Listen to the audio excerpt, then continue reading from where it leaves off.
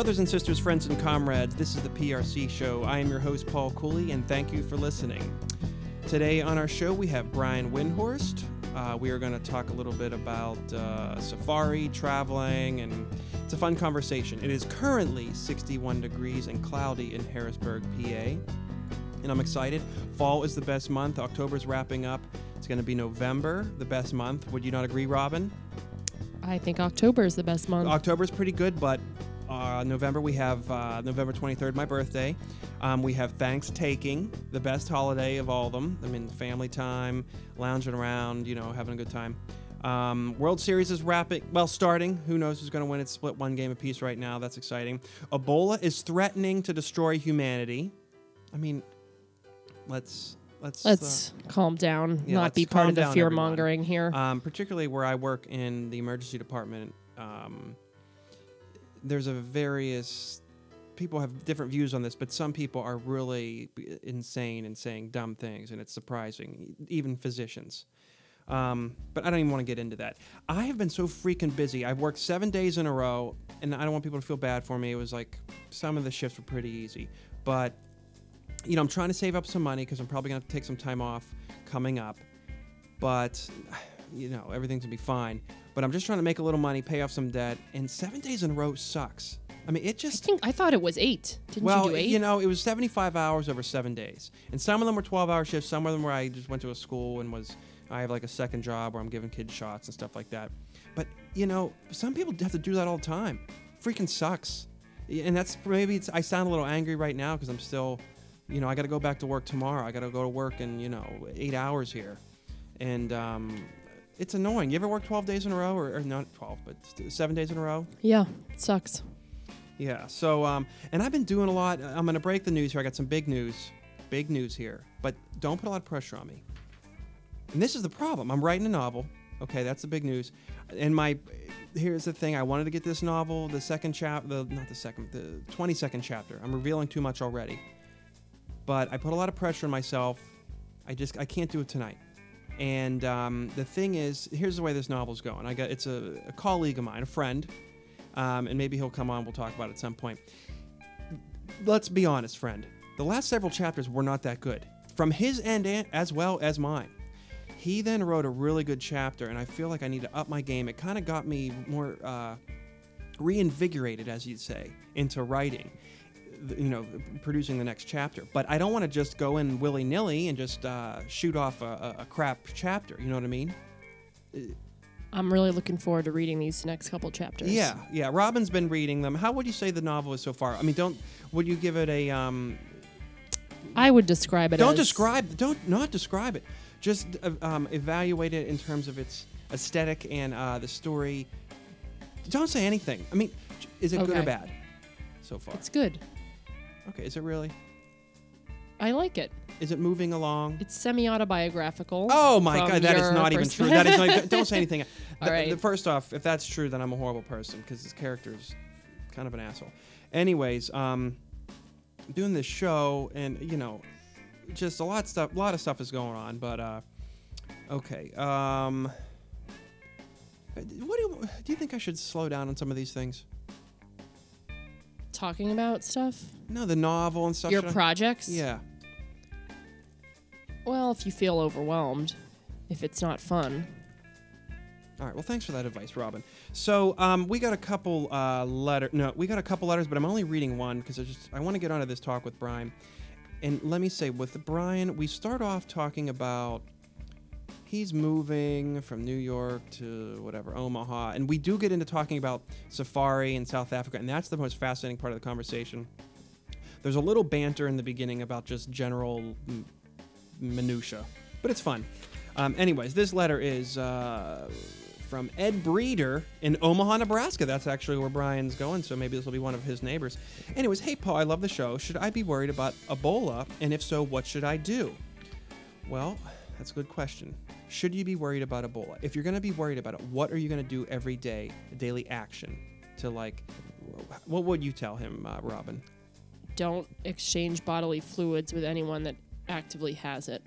Okay, yes. We know that Ebola is transmitted through Bodily fluids, saliva, semen, Blood, sneezes, vomit. blood. Yeah, but sneezes meaning it has to be actually the droplet molecules themselves. It's not like an airborne type of thing. Blood, phlegm, all that stuff. What can you do? I tell him to get a flu vaccine. Get a flu vaccine because first that of all. actually that kills thousands more people than Ebola has. Well, in Africa, honestly, there's more people that have died of the flu last year than have died of Ebola. So that includes Africa. That's true.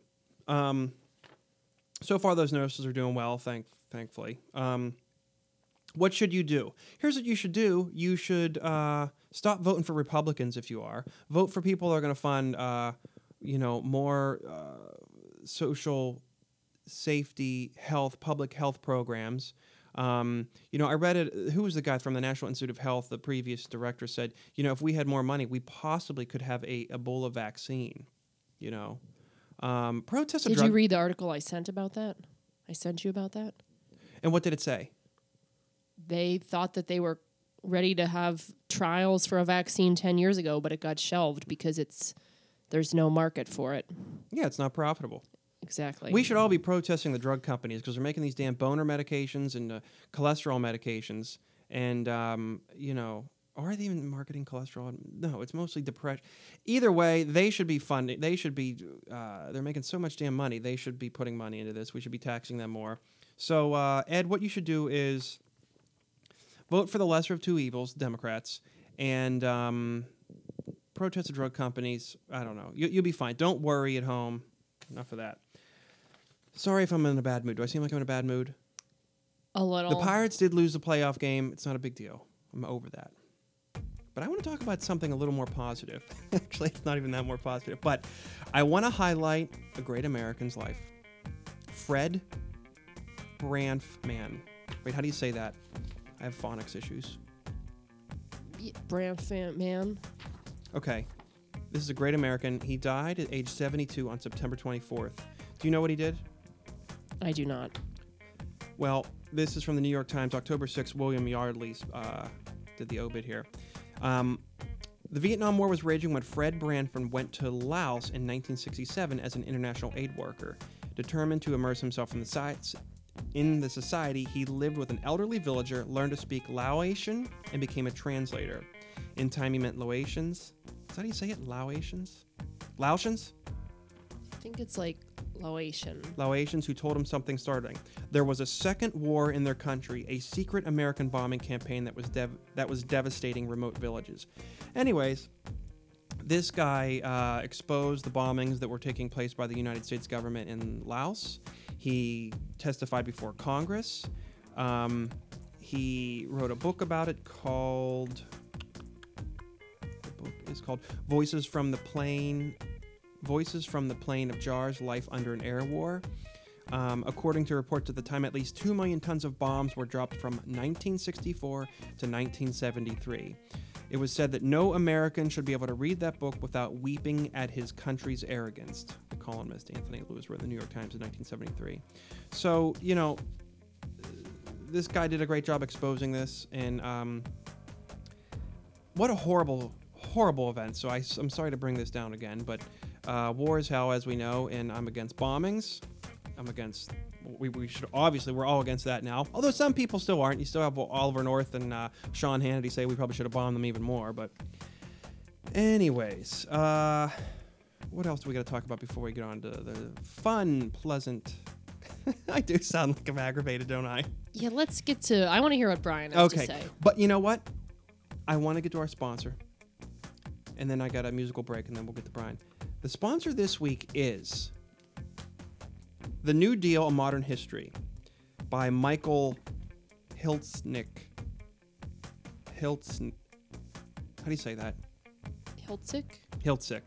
He's the author of Colossus. Now, in this bold reevaluation of a decisive moment in American history, Michael Hiltzik dispels decades of accumulated myths and misconceptions about the New Deal to capture with clarity and immediacy its origins, its legacy, and its genius.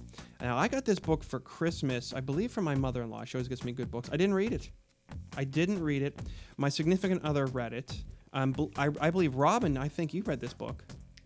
I have to say I didn't read the whole thing. Yeah, because I've heard it was a little bit of a slog. It's a little bit more about like the guys doing the New Deal and the sort of behind the scenes bureaucratic players and the Roosevelt So the administration. legislation and stuff like that. When I was reading it, I don't recall it was being as much about the union movement and the worker, like the the protests effects and- on people, the effects of the programs on the people, which I was more Does interested it talk in. about the labor movement at all and how the kind of like really I lobbied can't and pushed? speak authoritatively, having not read the Should whole we thing. read the book? It's That's- one of the that's sponsors not for this me week. to say. I'm not. It's bad to talk against a sponsor. I mean, for Pete's sake, I'm gonna say, find this at a used bookstore. This guy's a Pulitzer Prize-winning journalist for the Los Angeles Times. He wrote a book about the Hoover Dam as well. So, you know, because I want to read this and then give it to my dad, because my dad just becomes more conservative and right-wing as he gets older on certain things, most things, just about everything. I would say I don't know, but so I want to maybe give him this, and you know, people like the New Deal. People can be patriotic and like FDR and be like, oh, maybe there were some good things there, even though he's benefiting off of all those programs and the Johnson stuff. Okay, I want to get to the musical break. I know I'm rushing through here before we get to our talk with Brian. The musical break is, I know I talked about Kurt Cobain and Nirvana before, and this is another Nirvana song, but it's by a great modern jazz pianist, Brad Mehldau, and he is kind of got me really into jazz years ago. This is a song, Lithium. So I know most people don't like jazz. Most jazz is not good, but this is pretty good. I think you'll like it, and then maybe it'll give you a window into more of his music, and you'll kind of get into some of his stuff. I'm going to probably play more of his songs later in future episodes, but all right. Robin, do you have anything else you want to say? Let's get to Brian.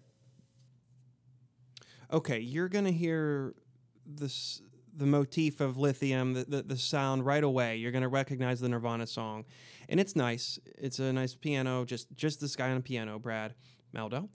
But then what I like about the song is at the end where he goes kind of wild with the lower bass notes, and it almost sounds like there's more than one player playing the piano. And then he's doing some different things, and the motif, or whatever you want to call it, the melody is still slightly there, but he's really stretching it apart and adding all kinds of crazy stuff to it. And the song almost falls apart, and it almost sounds like there's two things going on in different directions. And then it almost collapses, but then it comes back in on itself. No, it doesn't come back. You'll like it. But just listen to the whole thing. Listen to it very actively, not just, it's a really freaking awesome piece of musicianship.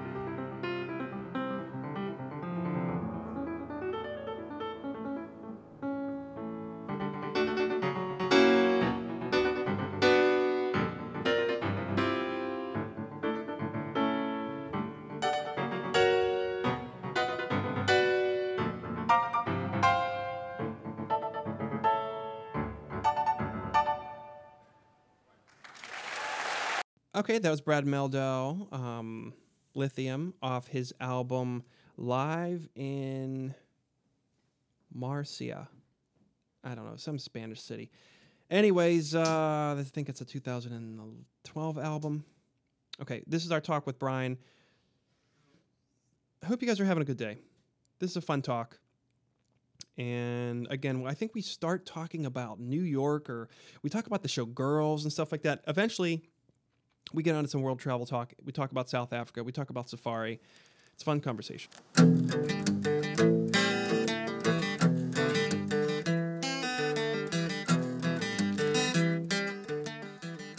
So you have lived, you're now moving from New York City to the Midwest. What, is it the Midwest? I mean, yeah, it's definitely the Midwest. I have a map here. Oh, yeah, you're right in the middle. You're going to move to, oh, my God, you're moving literally, well, I guess Topeka's the middle. But where you're moving to Nebraska. It's the Great Plains. Yeah. Now, a lot of people, particularly in their 20s, 30s, whatever, New York is the Mecca. It's the greatest place. It's the greatest city in the world. It has everything. That is the dream to live there. But you're leaving there. Yeah, left. Gone. And I visited your place once. You had a nice place. You lived in Manhattan or something like that. Yeah, right Upper by West the park. Side. Upper West Side of Manhattan. Doesn't Woody Allen live there? Maybe. I A don't lot of know. his movies are haven't seen around them. there. Yeah. Anyways, is this depressing? Is this sad? No, it was my decision. Yeah.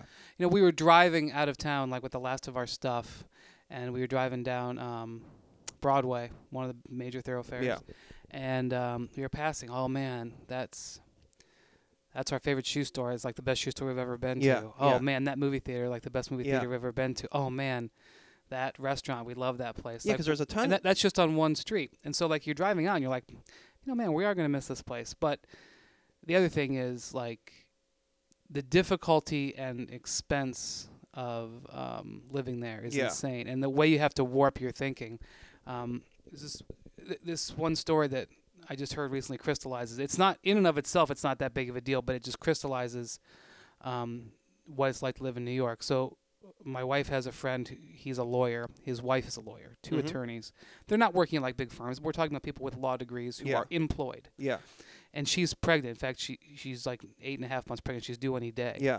And they live in an apartment in Queens outside the city because inside the city is so obscenely expensive. Mhm. And so he has to get on like 2 or 3 different trains a day to get Oh, into see, work. that's annoying to me. And they don't have a washer dryer in their unit, which we didn't either.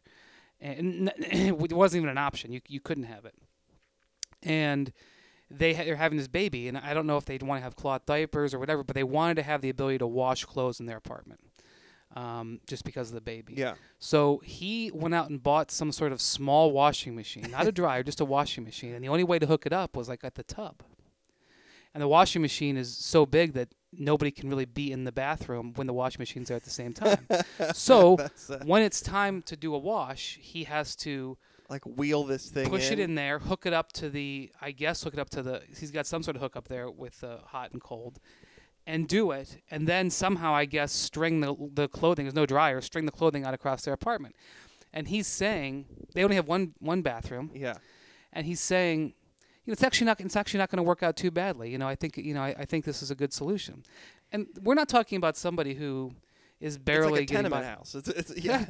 There's 2 lawyers, and they're like, oh boy. And to me, And people are probably envious of that, like, oh, they have their own little portable washing machine. right. So like to me, so yes, we saw Broadway shows. It's remarkable to be able to get on the subway and 4 minutes later be able to be on Broadway. And we went to see a couple weeks ago. We went to see a Letterman taping, which Oh, wow, that's cool. Yeah. I thought was terrific. I really wasn't looking forward that much to it. Like my wife wanted to go, and so I was like, all right, I'll go. Yeah, yeah. And it was just it's just a fantastic experience. See the magic happen. He was great. He was really good. Yeah. And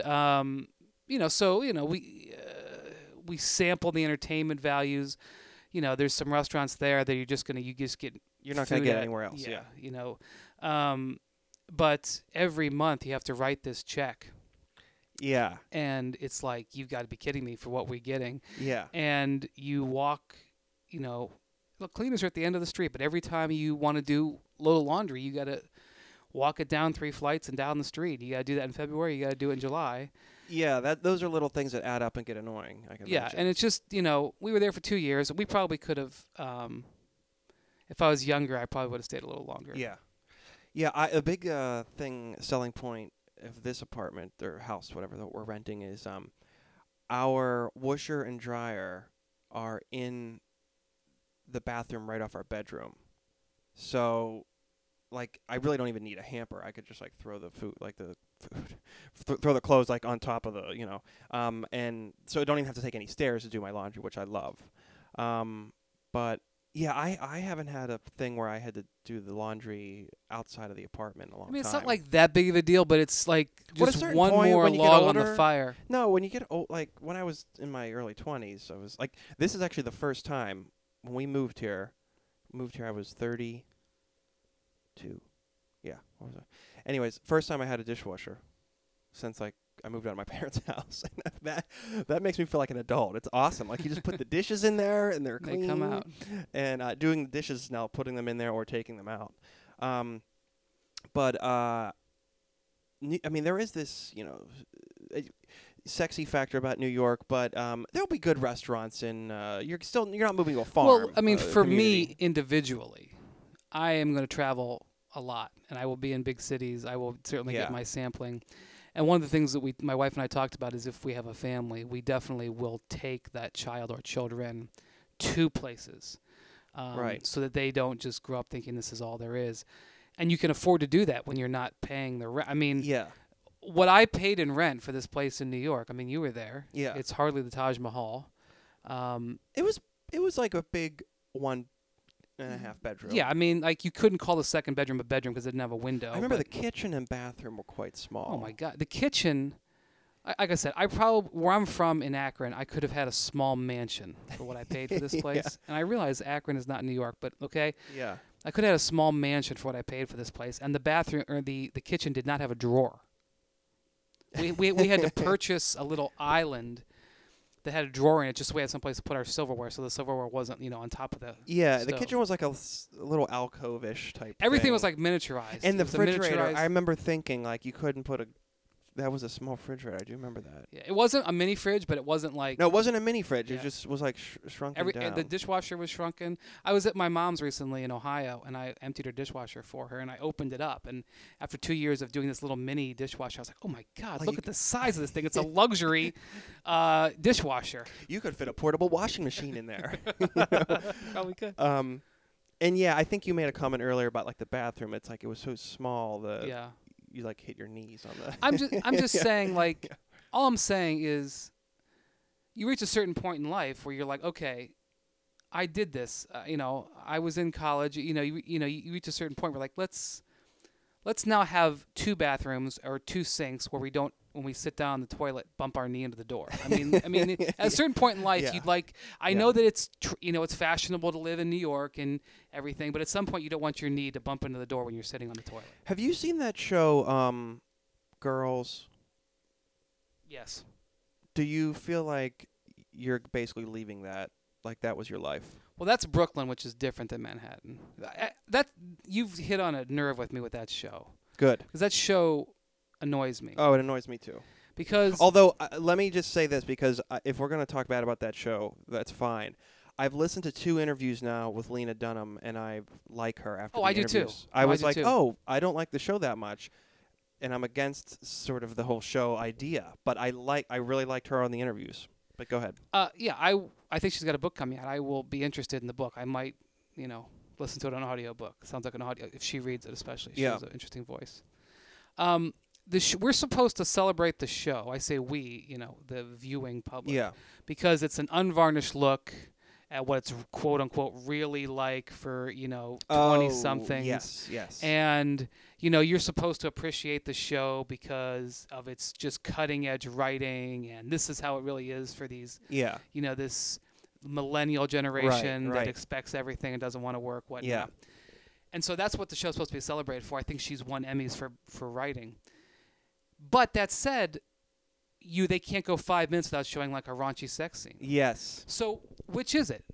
Do you watch the show because it's just incredible writing and it's unique, or do so you do that for your audience, but then you don't respect your audience enough to think, and I'm no prude. Right. Don't get me wrong. I'm Right. just saying, I just don't respect that. Well, I guess maybe dichotomy. she would argue that young people have a lot of sex or something, That's fine. but you have to be. It's a little salacious. Yeah, it's over the top. I mean, Yeah. and it's gotten to the reputation where it's a reputation for over the top. So it's like, I'm sure what it is like. I'm sure HBO loves it because they're like, okay, well, men will watch it. Yes. Yeah. For this, and women will watch it because it's a personification of their plight. But I'm just like, well, just do one or the other. Why is it? I'm just saying I don't respect the show that much because they feel like they have to. I also do it think that it's a way. little unrealistic of like they're able to support themselves in that. Like I don't know, do you think that's accurate that like their jobs could allow them to afford to live in those? When I go to like diners in New York, I'm like, how far are these people traveling every day, or how many people are they living like with? are they living in New Jersey or do they live with or like like 6 people? like 200 blocks north, Yeah. because like I know what it costs to live in my neighborhood, and I'm by no means. Yeah. I'm by no means on the swank end, the posh end, as they would say. Yeah, and like I think that their apartments seem pretty nice in that show, and like what's the one they just like? I guess I don't know. The parents. It is obscene the amount of wealth in New York City. There's a great documentary about this. I think it's called It's like Park Avenue. Park Avenue. Yeah, like one Seen of these floors. You write $1 billion just to like I will say this, going back to world travel, that's one of the things you realize when you travel across the world is the just the overall wealth you see. concentrated and then Yeah. and then the extreme poverty. Yeah, so like in London, you think New York's No, I will say I went to London. That was the most expensive place I've ever been in my it's life. unbelievable. Especially in certain neighborhoods. Yeah. They're just, I was in the most expensive place, and we were staying at a hotel that was. I mean, we were on foot, so that's just how it was. Yeah. Like in Tokyo, the rents are so high that like the cost the real estate is so high that like nobody even lives in Tokyo. Relatively, everybody's Yeah. they're taking trains. The businessmen stay in like capsule hotels. Yeah. And then you go to a place like Johannesburg, South Africa, where Have you been there? several times. Oh, several times. Yeah. Do tell. Well, the thing about South Africa is that I know it's celebrated for because of Nelson Mandela. Yeah, yeah. Oh, there's But- extreme inequality. It's still a very racist place, especially Cape Town, Cape Town's one of the most beautiful cities I've ever been to. Yeah. I was actually disappointed when I went to Sydney because it takes so long to get to Sydney, and you get there and it feels like I'm in Toronto, but I'm on the west coast of the United States. It feels like if you took the city of Toronto and put it on top of San Francisco, that's what it feels like. And so you're like, Sydney, Australia? yeah. So you're kind of like, man, this is like, I mean, it's Australian, obviously, but it feels more like Yeah. just the mix of English and American cultures. And Cape Town like outshines it. And Cape Town is way more beautiful. And Why is Cape Town so beautiful? Cape Town, like, it sits on this piece of land below like this flat-topped mountain, and so it's just visually striking. Okay. And you can go to top of Table Mountain, and you can look down on the city, and the It's city like you're is up in the clouds type thing. yeah.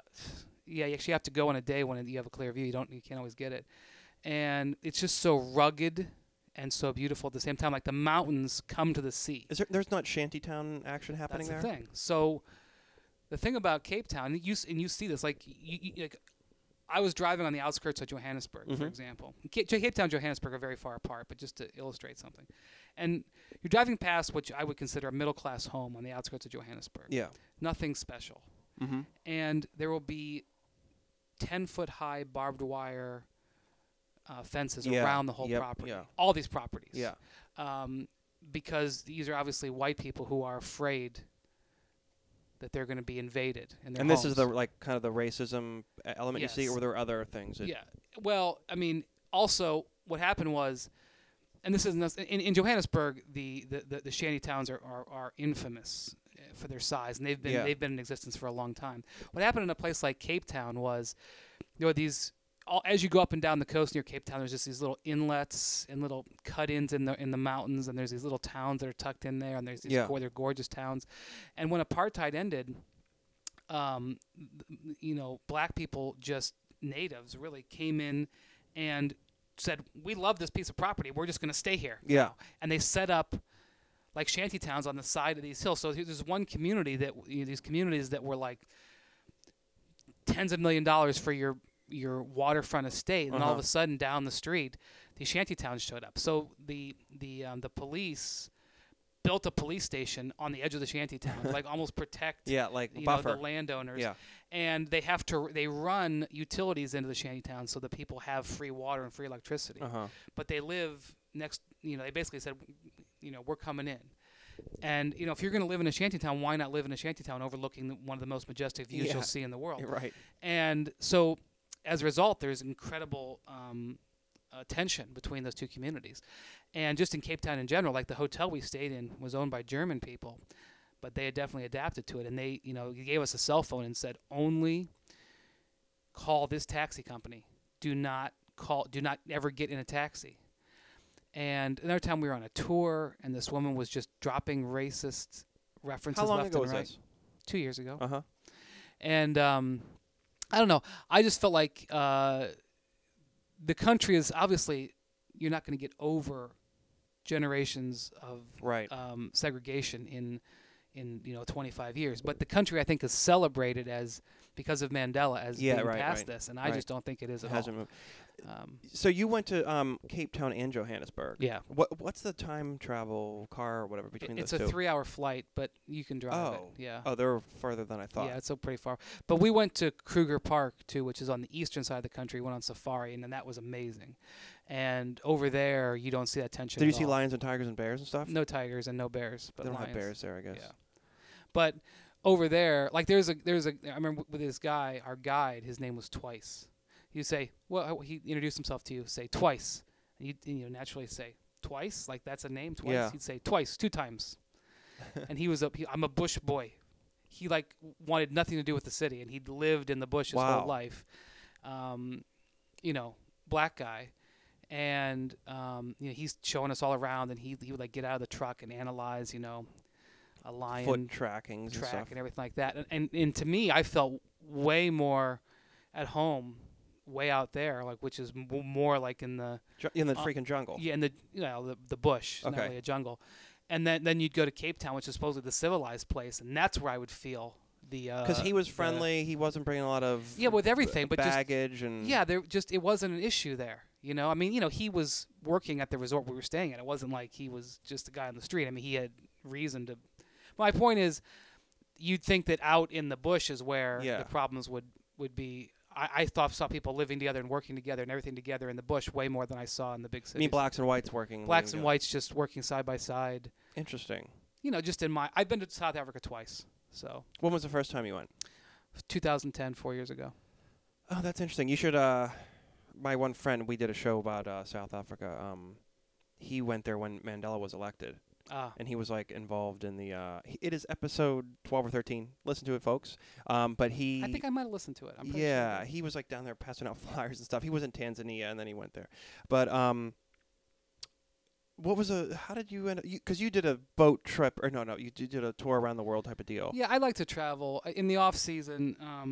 One of the things when you spend 6 months a year on the road, you build up these miles and hotel points, and so you can travel. And so 4 years ago, my friend and I, we went around the world for a month. Yeah. Went to 5 continents. And that was when I was in Sydney. Went to Europe, went to Amsterdam and Berlin. Then went down to South Africa. Then went over to Thailand, to Phuket, Thailand, which is like the Hawaii of Asia. Yeah. Then down to Australia, then over to New Zealand, the southern coast of New Zealand. And then our last stop, it was his 30th birthday, was in Las Vegas. And now if it was up to me, our last stop would have been someplace like in the South Pacific. But he wanted to be able to celebrate with more people. So our last stop of our around-the-world trip was Las Vegas. So, but that's fascinating, and we could talk about that some other time. But you went to South Africa twice. Usually, you there's so many places you can go in the world, but you wanted to go back again. So the first time was the trip around the world, Right. and then you went again. Oh, was that your My honeymoon, anniversary? yeah. Oh, Basically, yeah. I mean, we had 4 weeks, but when you're going to all these different places, we only stayed in South Africa for 3 days, and we were on safari for that whole time.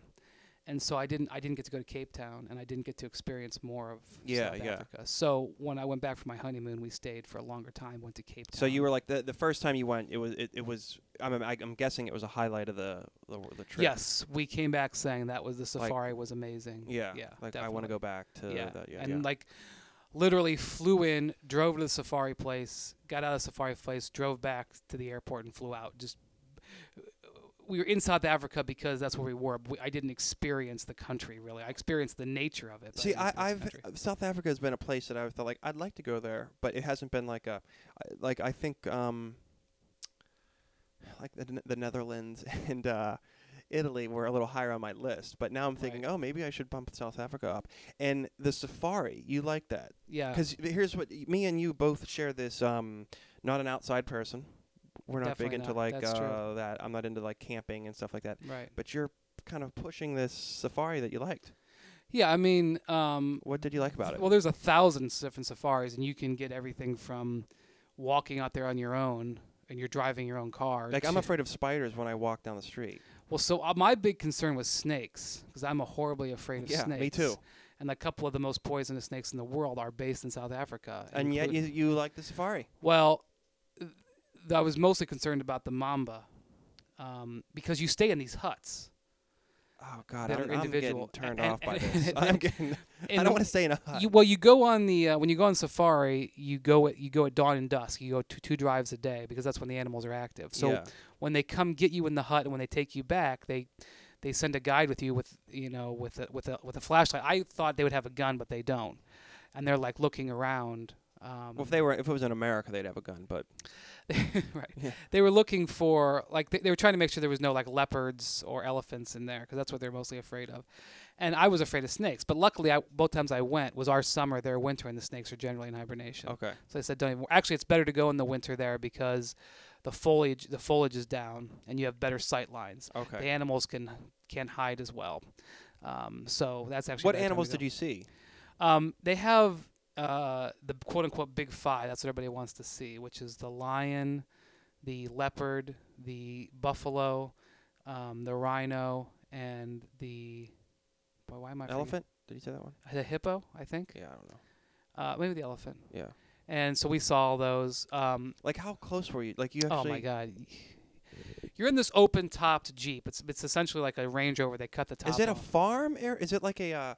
Is it like a zoo? Not a zoo, but you know what I mean. Like, is it like a fenced in? Like, there's where the animals are, or they're just like in There their are natural. reserves where it's fenced in. Reserve, that's the Kruger word. Park, which is the king, is. I mean, it might be fenced, but it's so enormous that the animals probably aren't. They're not seeing even the aware of the fences. fence. Yeah. And it's like a, it's like a plane, and when we're there in the dry season, so the I'm like rivers are getting down. afraid right now of this is my thought of you're in like one of those Jeeps. It's dark out. You like shine the flashlight. right. You see like the red lights of the eyes Yes. of like a freaking animal that's gonna like bite your head off. Yeah. So Is that what it was like? yeah. So Oh God, get me out of there. you're in a Jeep. It's open air. You have one guide or two. And you don't have a gun. I thought they would have I like would wanna a have a gun gun. under the seat, but or they don't. something or a knife. So they'll go right up. Like we at one point they were very excited because we came across the two male lions in the pride. Oh Christ. And we found them sleeping at like 6 a.m. And they go, "This is going to be great. We're going to come back tonight, and they're going to wake up, and you're going to hear them roar. It's going to be great." Oh God. So we came back, and sure enough, they were in the same spot. They slept in the same spot all day, and dusk was coming, and the lions got up, and they were 12 to 15 feet from us. Now, what they say is Jesus Christ. don't stand up because the lions view the truck as sort of like A rock. a big rock. They're used to it. They don't care about it. But when you stand up and start moving, then you might become a threat. So I was bolted there. Right. So sure enough, the two male lions that ran that pride, and they started roaring. They call their lionesses. Basically, the lionesses are somewhere else. Listen, ladies, come on. We're waking up. You got to hunt. The lionesses do the hunting. So they do their roars. And it was one of the most amazing things I've ever seen in my life. It's like the MGM thing, isn't it? Yes. Like the movie, the beginning of the movie. The The base. Yes, it was vibrating the truck. And and then they have that's they, pretty they have cool, yeah. scars all over their faces From because fighting. they had to go to get. They were like 6 or 7 years old, and they're brothers, these two, and they start walking, and they walk. They get up and start walking, and they walk next to us.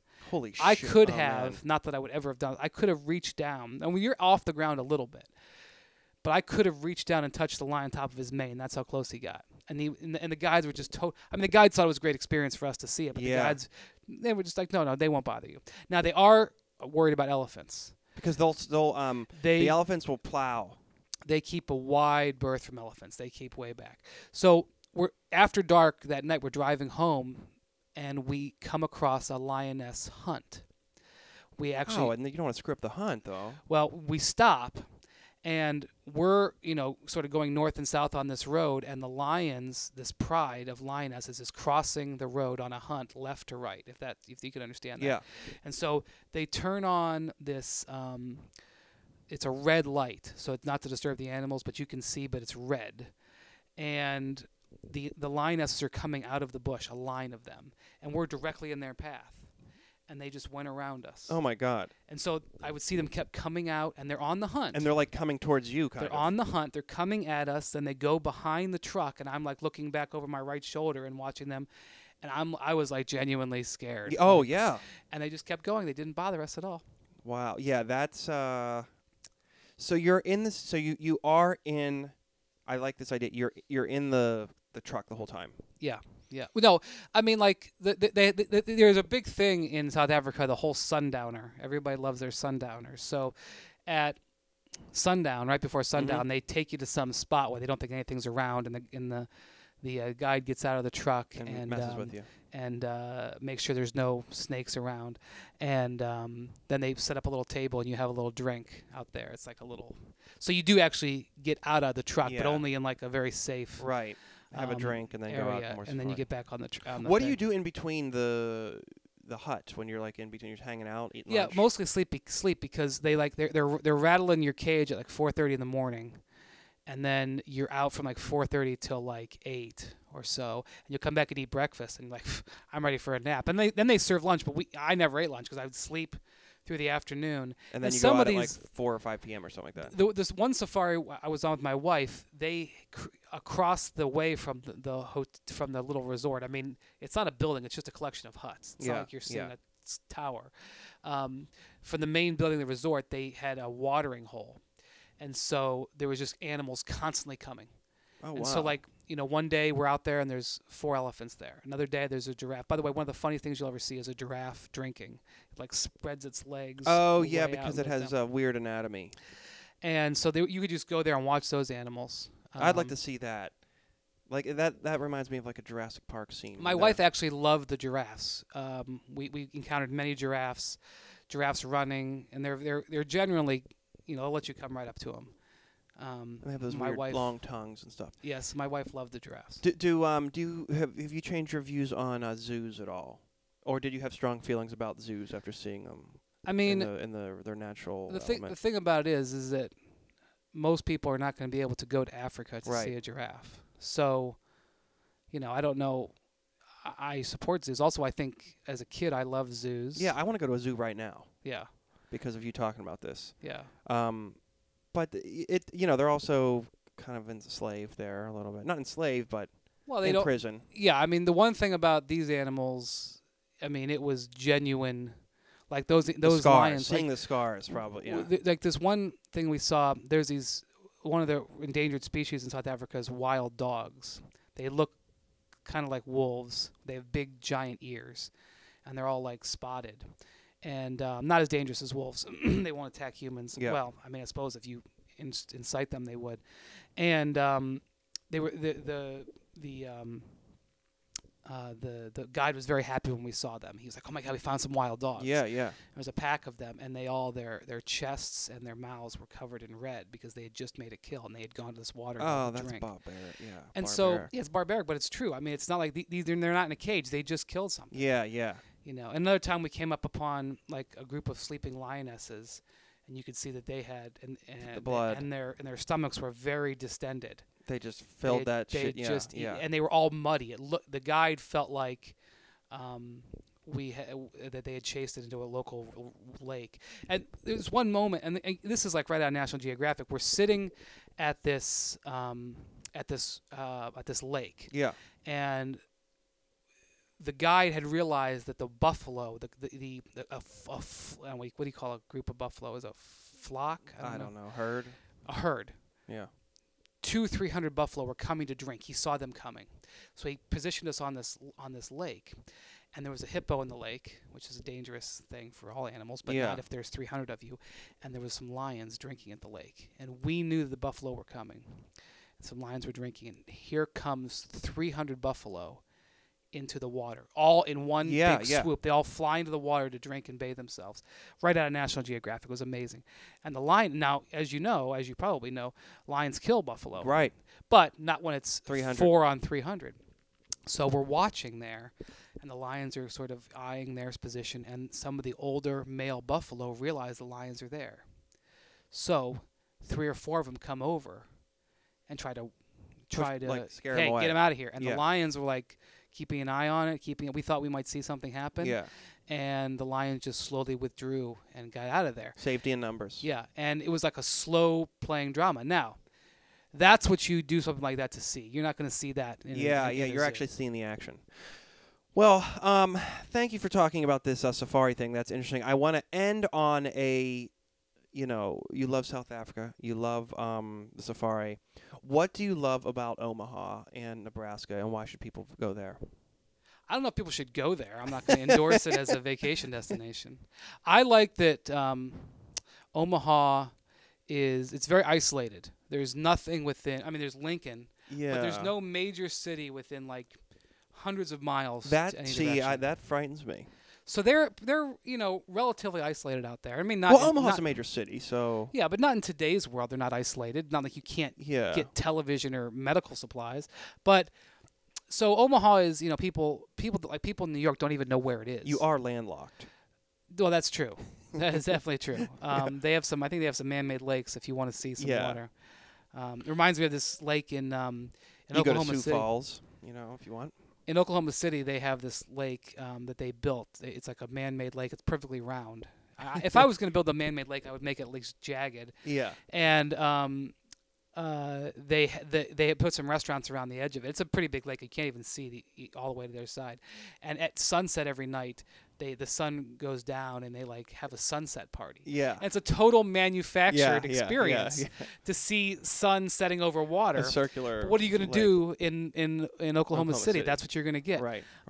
So in Nebraska, they're landlocked and there's nobody around them really. But people, in other parts of the country think that they're bumpkins, flyover country, what have you. Well, I've been to Omaha. People are very nice. They had some nice restaurants there. I went to a nice Cuban restaurant.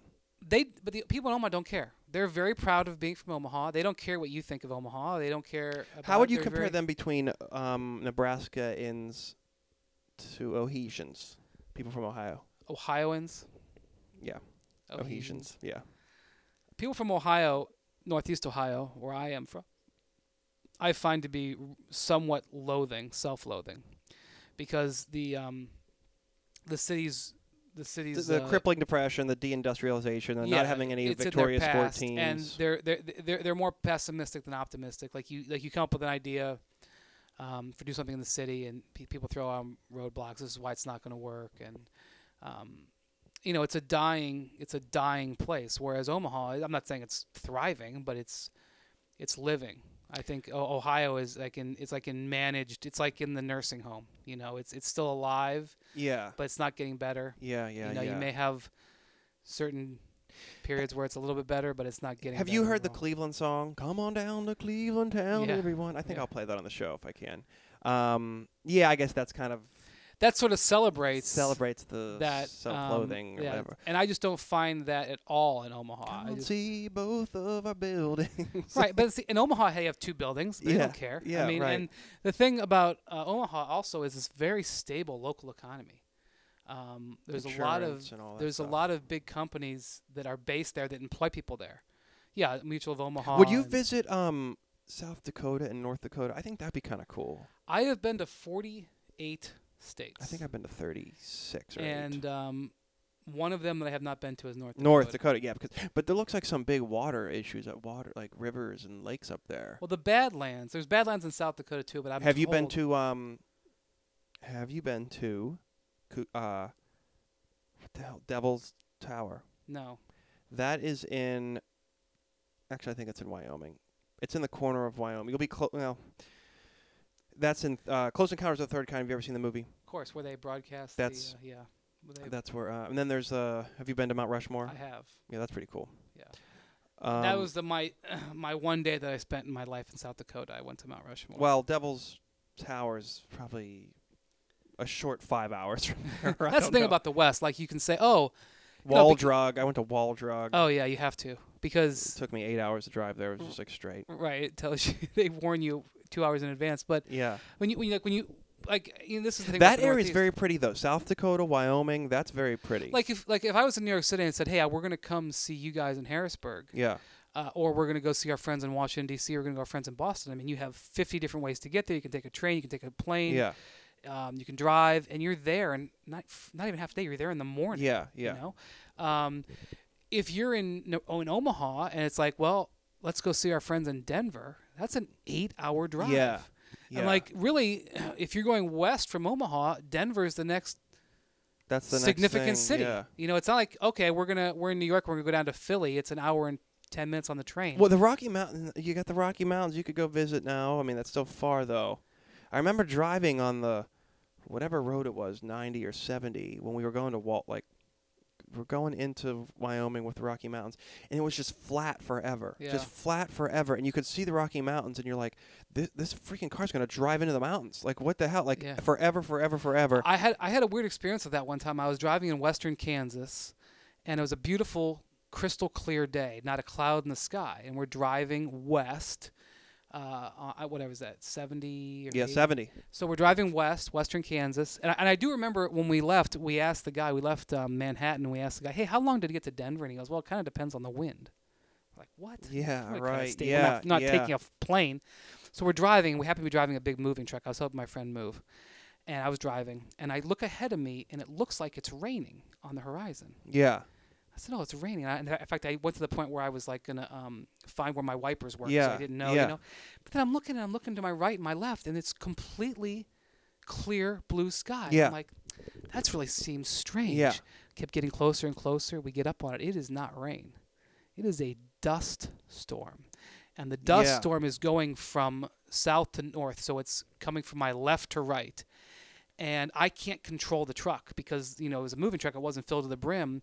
The back of it I is wanted like a fishtailing. breathing a ventilator mask or something. So I pull off the road because I'm having trouble difficulty Yeah. with the truck, and the storm, it is coming left to right, and there's tumbleweeds. You're like a storm chaser. There's tumbleweeds, like right out of the movies. Oh my God, yeah. Flying across the plane and slamming into the aluminum side. Is this something that happens a lot, or was this like a unique thing? I don't or- know. It's never experienced in my life Yeah. before or since. And this motorcycle, I don't want to call them a gang, but this group of motorcyclers, Possibly the pagans, maybe. these motorcyclists, came in behind me, and they didn't want to deal with it, so they took shelter on the side of our truck. Oh wow! And that could have been dangerous. So there, too. it didn't last very long. It was over in 2 minutes. We were Yeah. able to go on our way. But when we got to where we were going, which we were going to Denver, when we opened it up, there was dust covering everything in the truck. It had gotten through the truck.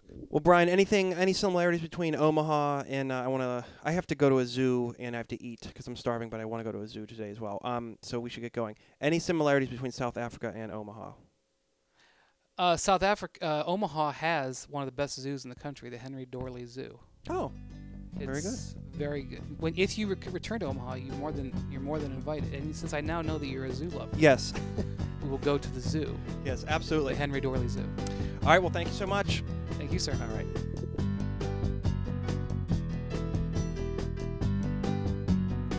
Okay, start saving up for that plane ticket to South Africa. I want to go on safari now. I'm sure everybody else does.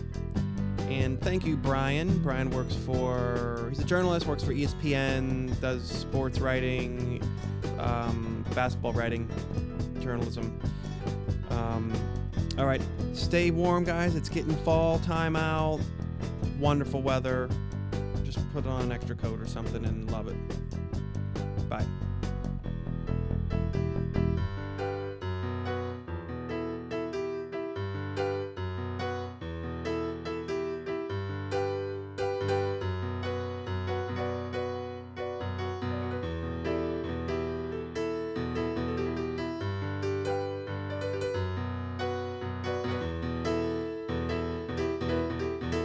Additional support brought to you by the roommates of Salvador and Kate G. Executive producer Josh Ferris. All labors donated. Thanks for listening.